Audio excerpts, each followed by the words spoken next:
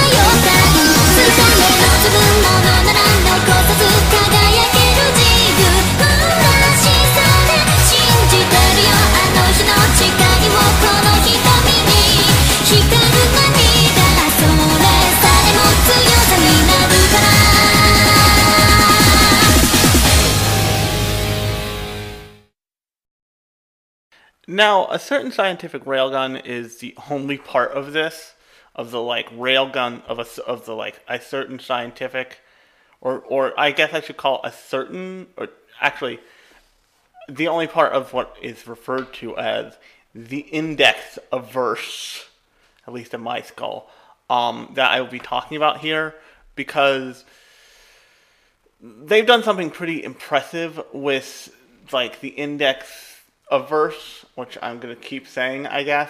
And that is, they've created this town and this setting and all of these characters they can keep telling stories about, and in every single series in the index of verse, those characters all the same characters exist, even if you don't see them. And it ends up making it feel bigger once you realize that, because a certain scientific railgun is the first of these shows that I've watched, and probably that a lot of people have watched. I watched it all the way through, and while I like it, I just haven't, and maybe now I have the time to dive into the rest of the index of verse shows and universe, because I understand that it's pretty big and encompassing of a lot of different characters and storylines and all that stuff. I will only be dealing with Railgun here. Now, the reason why it's called a certain scientific railgun is because in this universe, people with psychic powers exist, and from what I can gather, most of them are high schoolers. So this is very much in the 1980s mold of superpowered psychic high school girl or psychic high schooler. Period. Um, and it's for all intents and purposes, the main character is a girl named Mikoto Mikasa Mikoto Misaka. Sorry. And then she's followed up by Kuroko Shiranai, Rukio Satin, and Kazari Urihara. And the important thing you need to know is that 3 of these girls, and the other thing about this show doesn't pretend that male characters don't exist. It's not that kind of show. We're not dealing with something like a Love Live here, where like men just don't exist or are faceless plot contrivances that you have to deal with. That's not how this show works. It just happens to focus on female characters this time. In other parts of the Indexiverse, you focus primarily on male characters. There's another series in this that came out pretty recently that focuses on Accelerator, who is, from what I'm led to believe, a crazy person with extreme intelligence or something like that. But I've seen clips of that show. That's it. But this show focuses primarily on these four characters. It introduces other characters, and the way that they deal with the psychic thing is every high schooler in this universe, you're led to believe in the world, but particularly in this city. I forget the name of the city actually, but in this city is given a test I think every couple months, like not like more than once a year. I think every maybe 3 months they're given a test, and that test is used to determine whether they have psychic powers, or if it's discovered that a kid does have psychic powers, how strong those psychic powers are, and how they manifest. You meet a character in this show named, I'm pulling up his name now. You meet a character, I forget his name, but you meet a side character in this show who's a main character of a different show, of a different series in the Indexiverse, who is led to believe, who people believe has no psychic powers, because when they test people's psychic powers in this show, they test for if they can make anything happen, and this character can't. All his psychic powers are good for is canceling out everybody else's psychic abilities. So while he can't, like, shoot lightning out of his fingers or some shit, if he stands in front of it, the lightning will just dissipate before hitting him, or pretty much anything else. And I think you start encountering him in Index like in the middle of the show, and Misaka is just kind of pissed off by him. Like, she tries to shoot him with her railgun and can't, and it just pisses her off more.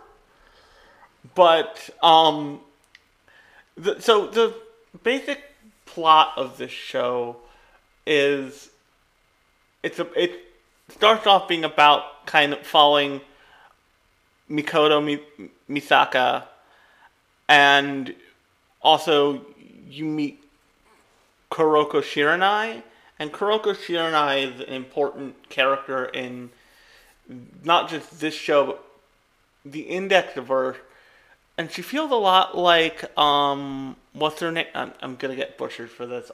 What's her name from Fate? She has the same kind of, from Fate, not Fate Stay Night, the one that comes after that. Actually, probably Fate Stay Night, but she has a lot of the same like slightly tsundere archetypes, except when it comes to Mikoto, who she is desperately in love with. She calls Mikoto Sissy, and she is her roommate, and she's got it bad for Mikoto. And Mikoto's just like, I don't care, leave me alone, you creep. And both Mikoto and Kuroko are psychics in this universe. Mikoto is considered to be one of the strongest like levels of psychic. I forget how they do the leveling, but she's considered to be like top tier. And what she can do is she can manipulate electricity. When I said make lightning bolts out of your fingers, she can literally do that. But her special ability that she like develops with this, and why the show has the name A Certain Scientific Railgun, is she can pick up something about as big as a quarter, like a quarter, and she can hold it between her index finger and her thumb, and she can charge it and fire it like a railgun shot, with the same intensity, same damage, all of it. But something they do that's interesting with Mikoto that they do with a lot of anime heroines doesn't always work and usually just comes off as like off-putting, is they make her obsessed with this like cartoon frog character to the point that like everything she owns somehow involves this character, and she's like really into frogs. She's like the frog version of a horse girl. Not the movie, but like the concept.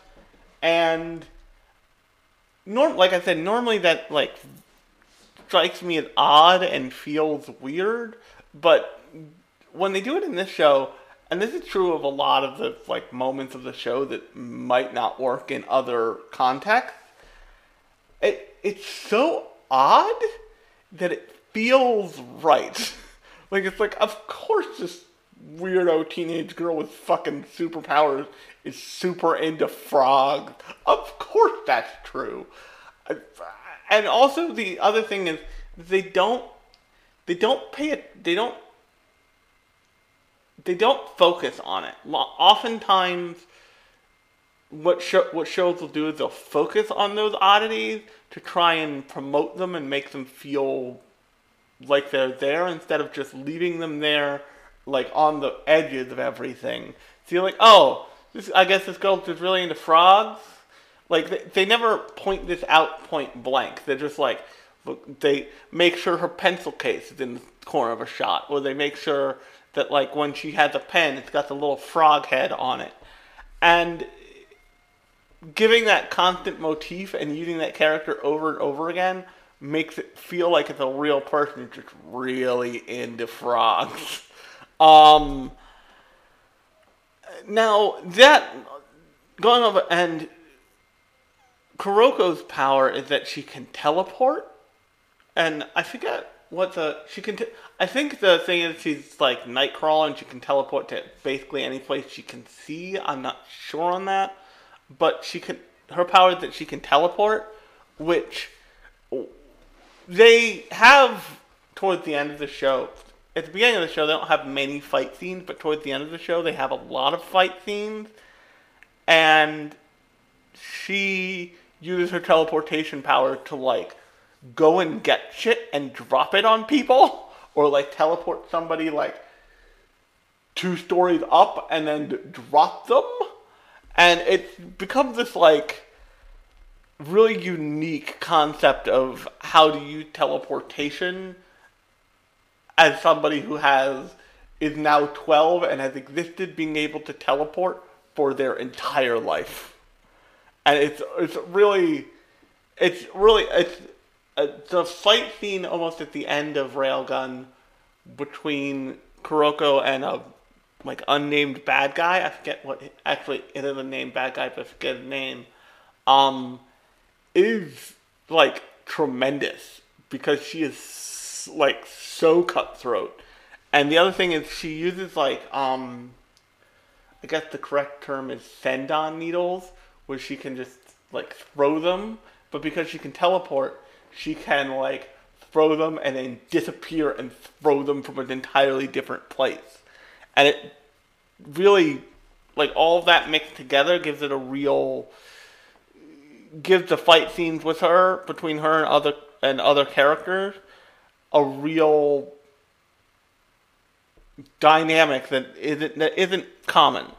Unlike Mikoto, where it's like somebody pisses her off, she shoots a quarter at them and destroys them.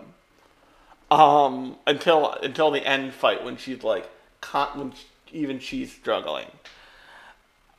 So the other thing about Kuroko is she's a member of the like the Science Protection Agency or whatever. Basically, she is as a high schooler charged with keeping the other psychic high schoolers like out of trouble and in line and investigating things that might involve psychic high schoolers that nobody's found, who have like bloomed, for lack of a better word, since the last testing period. And that's where we come, and she worked with Urihara, and Urihara is a super low level psychic. So to give you an idea of where this sliding scale, let's say Makoto's at the top, and then maybe a third of the way, a third of the way down from that is Kuroko, and then just a third of the way up less than half of a third of a way up the scale is Urihara. And Urihara has essentially she has sensory abilities that let her divine things, but she is pretty. She's pretty. She's pretty. How should I put this? She's fairly weak as a psychic, but she still has psychic powers, and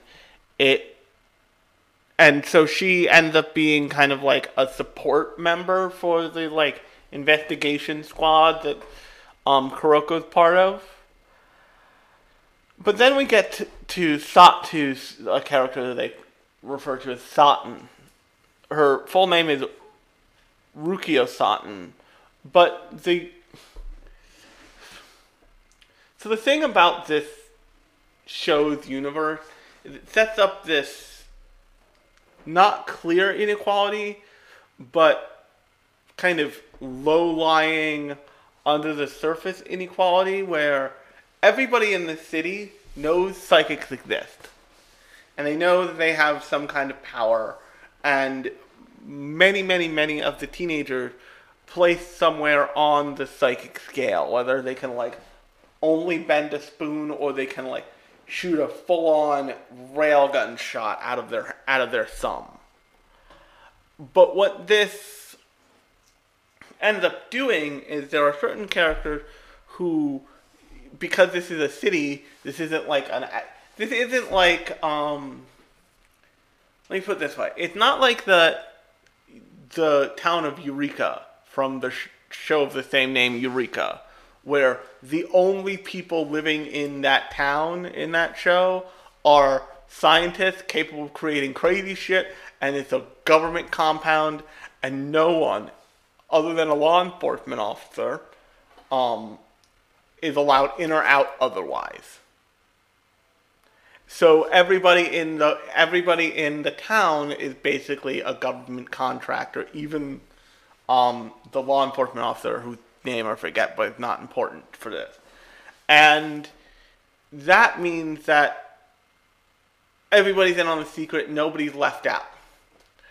But in the case of Index, this city is home to all kinds of people, many of whom do exhibit psychic powers, just because that's the reason the city was either founded or reconstituted, basically.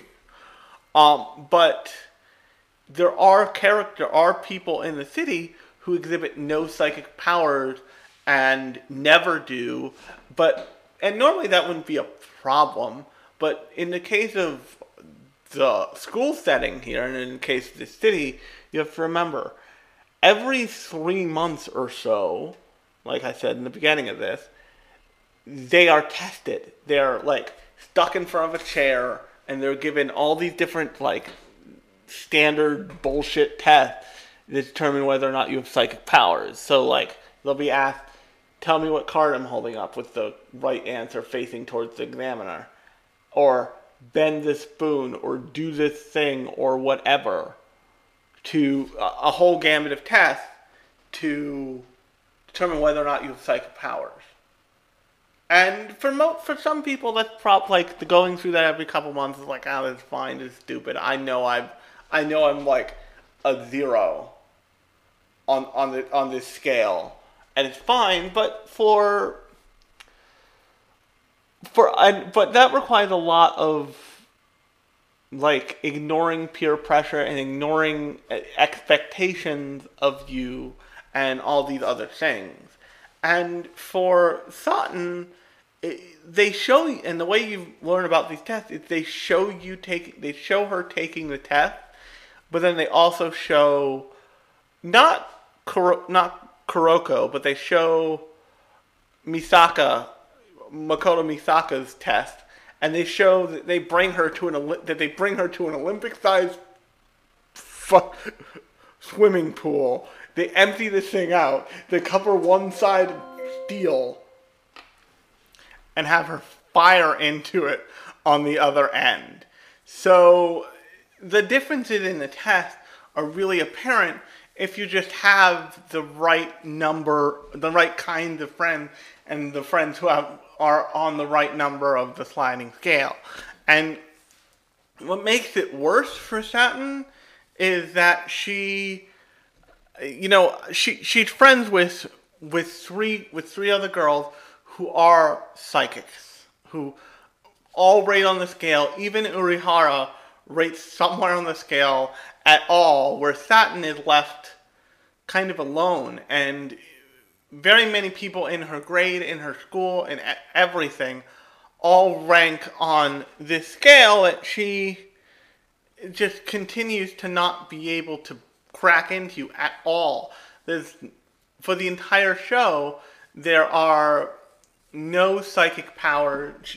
For almost the entire show, she demonstrates no psychic powers whatsoever. And what the show turns into ultimately, by the end of it, is this examination of a high schooler who, by all accounts, is completely normal, completely fine, but exists in a world of the extraordinary and is being judged on the same merits that everybody else who has extraordinary human ability is. To give you a great personal anecdote about this, when I was in grade school, and when many people my age were in grade school, I don't know if they do this anymore because they stopped making people run the mile like a year after I fucking was in junior year, which pissed us all off. When I was in grade school, the standard like phys ed, physical fitness thing, I forget what they called it, but it had a really specific dumb name, was done to us once a year. And once a year, you would have to demonstrate if you could do a pull-up. Now, I've said this on the show tons of times before, but I am physically disabled. And what that means in my case is I only have full use, like capability to grasp and do things with, of one arm. Which means I, as a grade schooler, would have to be like bodybuilder level fit to be able to lift my entire body weight with one arm and do a pull up. I can do a push up no problem. In fact, because of the way I originally learned martial arts, I am most comfortable doing push ups on my knuckles like a psycho. But in the case of a pull up, that's not repelling gravity, that's literally defying it. And needless to say, at no point in my life have I ever been capable of doing a pull-up. That does not matter. I am not fucking Lara Croft the Tomb Raider and regularly need to pull myself up onto a cliff. Even then, I probably would be able to do it, because that's a different thing than a straight, dead pull-up. And what that meant is every year, I and this other poor girl in my class who was in grades, I'm no longer anymore, but in grade school, I was probably one of the taller people in my class, and this girl, whose name I won't mention, but who we became friends off of this fact, who was by far the tallest girl in her class and remained so for many more years than I did, or in our class, and remained so for many more years than I did. Neither of us could do a pull up, because I was trying to pull up at that point I didn't know it, but almost full grown body with one arm, and she was trying to pull up like an adult-sized woman body with, like, not the toning or training required. And so we would have this moment, this, like, mind meld moment of like, oh, fuck, we both got to go hang off the bar for 2 seconds and stare at our gym teacher like, it's not happening. You know it's not happening. This is dumb. Stop making me do this every year. And then we'd go home, and we'd do something like, we'd have our measurements taken, which is a standard thing. I don't know if they do this anymore in high school and middle school and stuff, but you used to have your measurements taken in school the same way you see in anime, where, you all line up, you all strip down to your underwear, the nurse measures you, the nurse, like, holds a ruler up to your spine.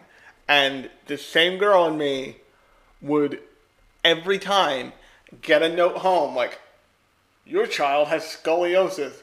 And our parents would say to the school, my child does not have scoliosis. My child is just a big fucking child. Or, in my case, his body is fucked. Like, he is held together by duct tape and a dream and medical miracles. Stop sending this home. So, the reason why I told that long antidote was because it's similar to the way that the school structure in Railgun makes Satan feel. Because this entire structure isn't built for her or for her benefit. It's built for the benefit of people like Kuroko and Mikoto. It's less so for Urihara, because Urihara's psychic abilities basically are like, she gets a ticket into the club so she can be in there, but she is not the fire breather. Like, she's not the fire breather on stage. She gets to be in the club next to those people and be included. But for Satan, she feels othered, and she feels out of place, especially since her 3 friends are all, like, super-powered, awesome people. The way I would explain it, if you wanted a, like, easy way to think about it, it would be like if a normal dude just joined the X-Men, like, had no superpowers, was just a dude. It's like, here comes Cyclops, here comes Storm, here comes Wolverine, and Randy. And Randy's just like a dude on a Segway with a construction hat on. And the show, I want to say from like the last third on, really jumps into, after, I should point out that they do a lot of great world building for this show, and they do a lot of work to let you know that Satan is not the only person to score on a zero, and more importantly, on these like tri-monthly psychic exams.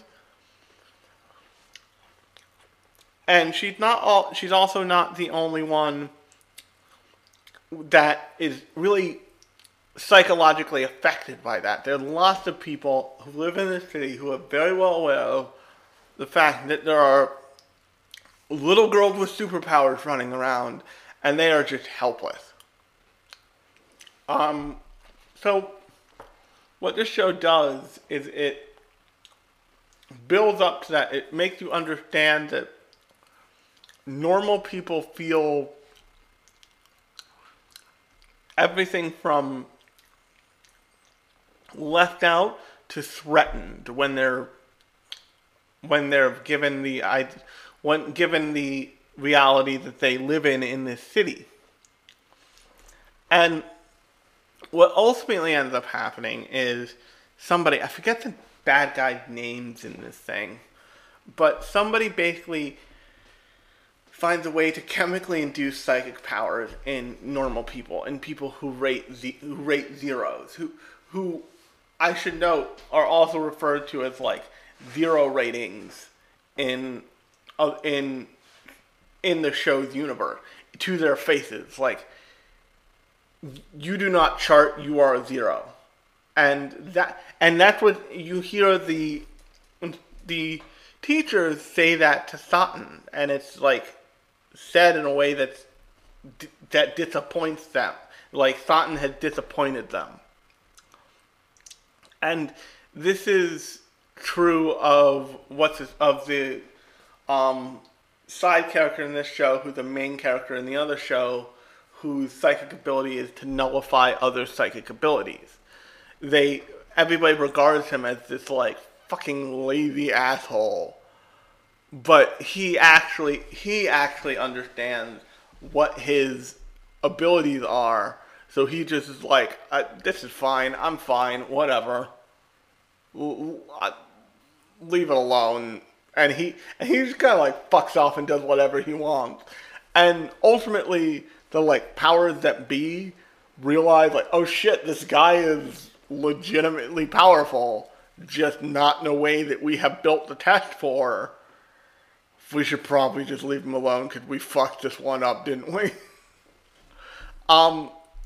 But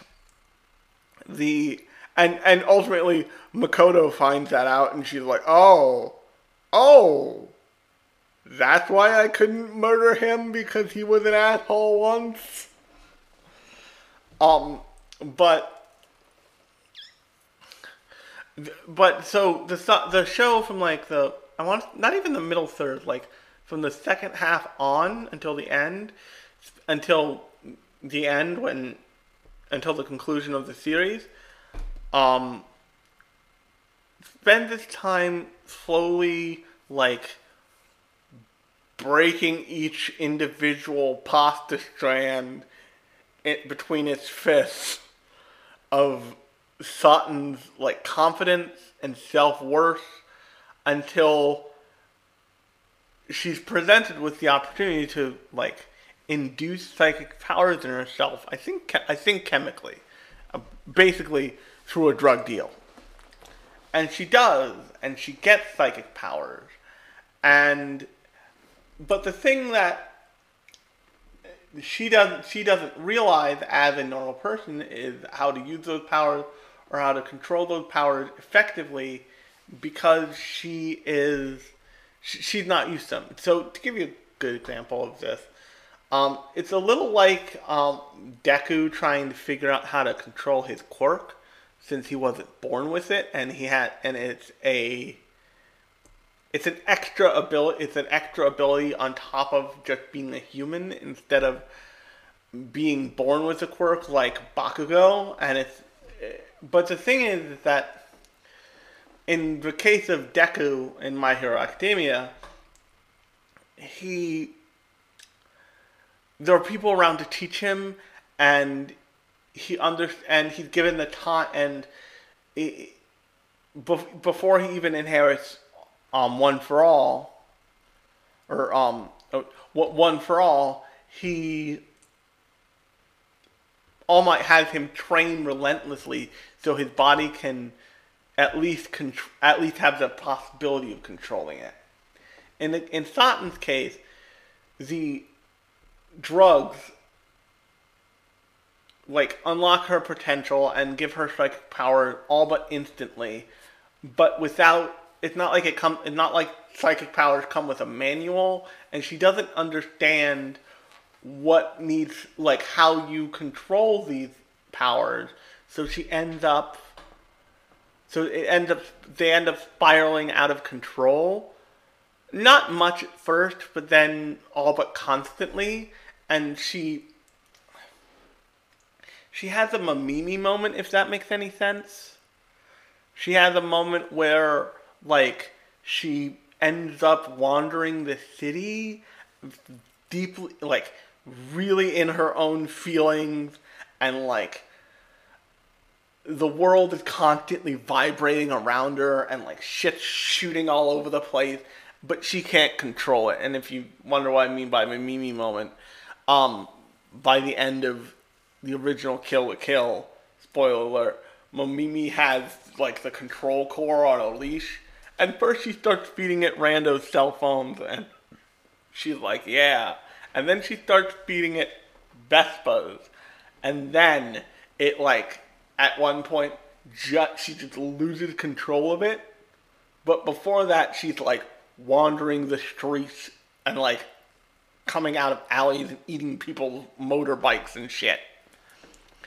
And also in Mamimi's case, it's like a very emotional form of revenge, and which is different from Satan's case, because all Satan really wanted was to be part of the clique for real. And she had this, and the show came up with this artifice, and the environment she's in came up with an artifice that says you won't get to be friends with these people because these people are all special chosen ones and you're not, and because you're not, you don't get to be with your friends anymore.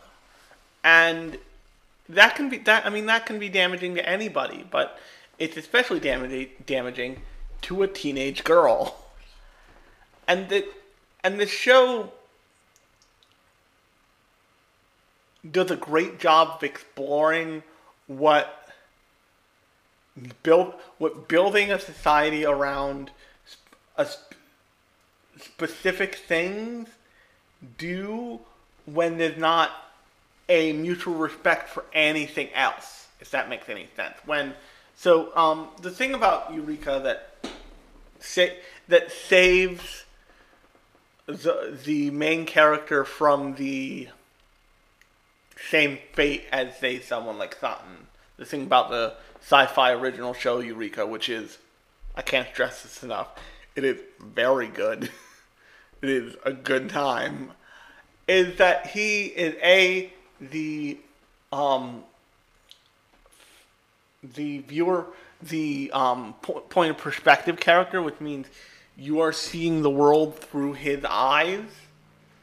You are following him through the town of Eureka and through whatever happens to it. And also, everyone in the show is extremely welcoming and no one judges him. And but he also has his own ability and his own... What's happening with my chair? He has his own specialty and, skill and talent as a law enforcement officer. Another great example of this is what's that bad CW show? It's like The Descendants, and like the girl is an immortal vampire, but this guy is a like descendant of a vampire hunter, and it's a teenage drama thing. I forget what it's called. It's called like Elementals or something. And you follow him through this show, and until they find out that they can't figure out what he is, but he's something. He becomes this like point of perspective character who is not one of the like special evil monster class, but he's allowed to exist in the same place. And in that show, they get into a little bit more of something like what Satin's dealing with, where other students make fun of him. But the key thing about that show is that up to a certain point, the actual staff of the show doesn't push him away. After a point, they do start pushing him away, due to their own ignorance, largely. But when they do start pushing him away, they have a reason, and they are presented with a reason. But in this show, and he's presented with a reason, which makes him lash out. That's the same thing that Satin goes through. She, like, is told she disappoints people in very low-key ways enough times where she just kind of, her spirit is broken and she can't pick up the pieces. It's not something that she's capable of doing. So that ends up making her emotionally weak enough to like give in to a drug dealer and get psychic powers she can't control, and that spirals into the end of the episode, into the end of the into the end of the arc of this series, and at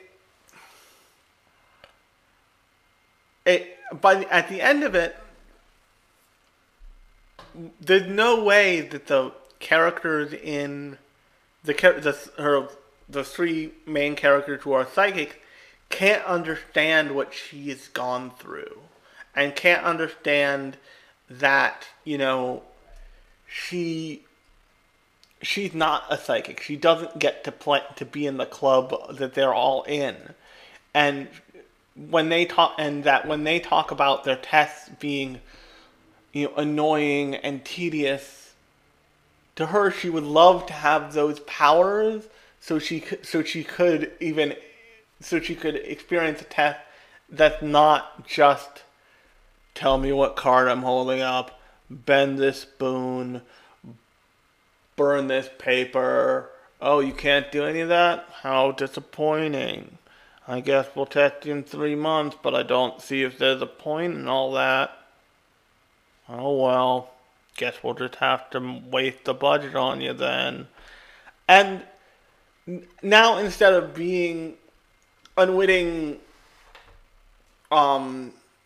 agitators of the core issue, they can be there for Satin when that occurs because of shitty adults, and they can say, don't worry about it.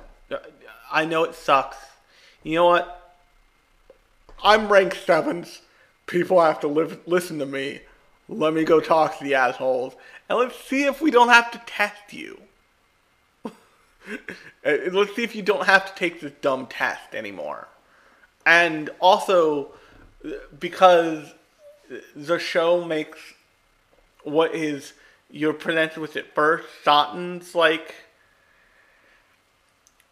mental state reverberate out to so many other people, and the same like people erupt with psychic powers they don't know how to control happen to all these other characters so quickly that the society of the show now has something they have to deal with. They have to deal with the fact that they've been psychologically abusing people who to no fault of their own, do not possess the ability to either teleport or shoot railguns or create weird vector laser beams or any of this other insane shit, simply because they can't do that and simply because they are normal. And that created an opening for colossal catastrophe. And it feels like at the end of Railgun, the society that show exists in has learned an important lesson that it will have to take forward until the end of time, because they forget that lesson, that the possibility of what happened in Railgun will always be there. And it will always be, and while it will always be a slight problem, everybody who exists in this show's universe as a whole will now know, like, oh hey, you seem like you're getting a psychic test every 3 months, and it's been 9 months since we started testing you. You are not developing powers. We're just gonna stop doing this, so we stop having to drag you through it, and just, like, once again, breaking every dry strand of pasta of your brain every 3 months for not only no benefit, but in order to create definite potential harm. And it's a story that I find interesting, because about society and it ultimately becomes about a society and an individual, and that individual's and an individual's place in society, and how society should be obligated to treat an individual, and as somebody who grew up going through the school system in America, which is, while America claims to be very individualistic, our schooling is very herd-minded, if that makes any sense. And, we have standardized tests. At, like, every couple years in public school, you take a standardized test, some of which feel like they're going to define your entire life. So, for example, the SATs. I did not do great on the SATs. I'm fine. My SAT scores do not matter. Your SAT scores will not matter. It is fine. But the problem is that all the immediate future is set up when you're taking the SATs is to gate people based on their SAT scores. So if you get a perfect score on your SATs, I forget what that is, like 1,200 on your SATs, which is, like, I guess a perfect score. Let's call that a perfect score. If you get 1,200 on your SATs, you don't have to worry about that being the reason a college rejects you. But if you get a 500 on your SATs, as I knew someone who did at some point, then there's a whole section of social advancement and colleges and future that you are cut off from, unless you have some other extraordinary circumstance that allows you to just be like, disregard this SAT score, it does not matter, whatever. But that's not the way that people shine, or B, people are even given the potential to shine. And the fact of the matter is that what the high school in Railgun was doing is the same thing high schools in real life do, except in Railgun it's a psychic test. In real world schools, it's the SATs. It's some sort of standardized something that says you need to meet this mark. If you don't meet this mark, you are at best a disappointment, at worst a failure.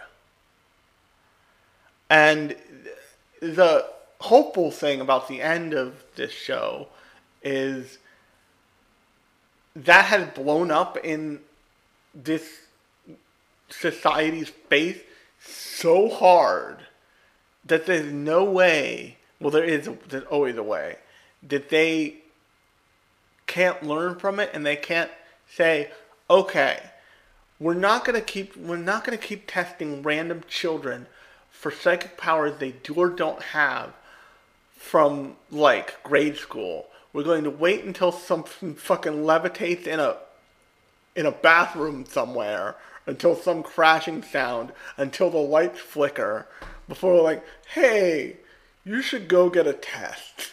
We should test you for psychic powers and just see what happens. This is actually pretty similar to the doctor's visit thing from My Hero Academia, which has a lot of similarities.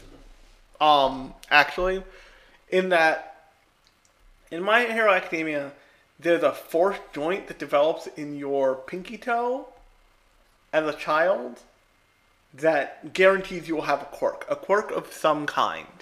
But there are 20% of people who just don't have that joint and means they don't have quirks. Deku was one of them. And from that point on, until he meets All Might, that meant that gym classes were like torture, because the school bully can explode across the sky like a jet fighter. How's Deku supposed to freaking win at dodgeball against that? But society ignores, and this is true in real life too. In both Railgun and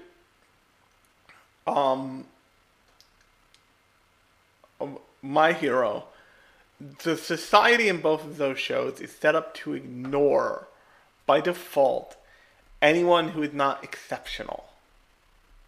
And if you look at the like low-level bad guys that Sissy and Makoto and Kuroko both arrest as part of like a clothing store robbery or something, they aren't like necessarily bad people. They're just normal people who are trying to get ahead in a society that's built to advantage people with psychic power. Does that mean that they're right to go rob a liquor store or whatever? No, absolutely not. But it means that somebody needs to stop and say, hey, why can't these people make enough money to just exist? Why are we telling normal people that they are disappointments because they can't levitate a dresser with their mind? And I was looking for something to talk about. I was attempting to watch something to talk about, but we'll get to that next week. And I really liked the messaging of this show and the end of, especially the end of Railgun, because I think that this is a show in which a society is making the wrong social choices for not just one individual, but for what ultimately ends up being multiple individuals, enough to be a herd that they are ignoring. And yes, they had to pay catastrophically for it, but that was the only way they would learn the lesson that the show is really trying to teach everybody. This show is trying to say, if something in society isn't working for even one person, that means that that's not working for enough singular people, that it needs to be looked at and possibly adjusted. Because, and this is a great line for now. As much as people want to believe they stand alone in some way, it is very rare that people actually do. Even as a brain cancer survivor, a childhood brain cancer survivor, I can tell you there are other childhood brain cancer survivors out there. I have met them. Just because my circumstances are rare does not mean they are singular. And this show seems to misconflate singular and rare until it's taught that is a mistake. And on that note, and what I was going to say is, you are never alone, even when society tells you you are. There's someone in the same boat as you somewhere, in the exact same boat. Maybe they just speak a different language. And on that note, my name has been Alex. I hope that if you heard the trailer for the Sunday edition of this podcast, you're looking forward to that. That will be going up this Sunday, and releasing around 10 in the morning, so you'll have something early to listen to. But I hope you liked this episode of this podcast, and if you want to hear more, you can subscribe, and if you would give me a 5-star rating on iTunes, that really helps the show. But until next time, I've been Alex, and you've been listening to Lunchbox Radio, and I'll talk to you later.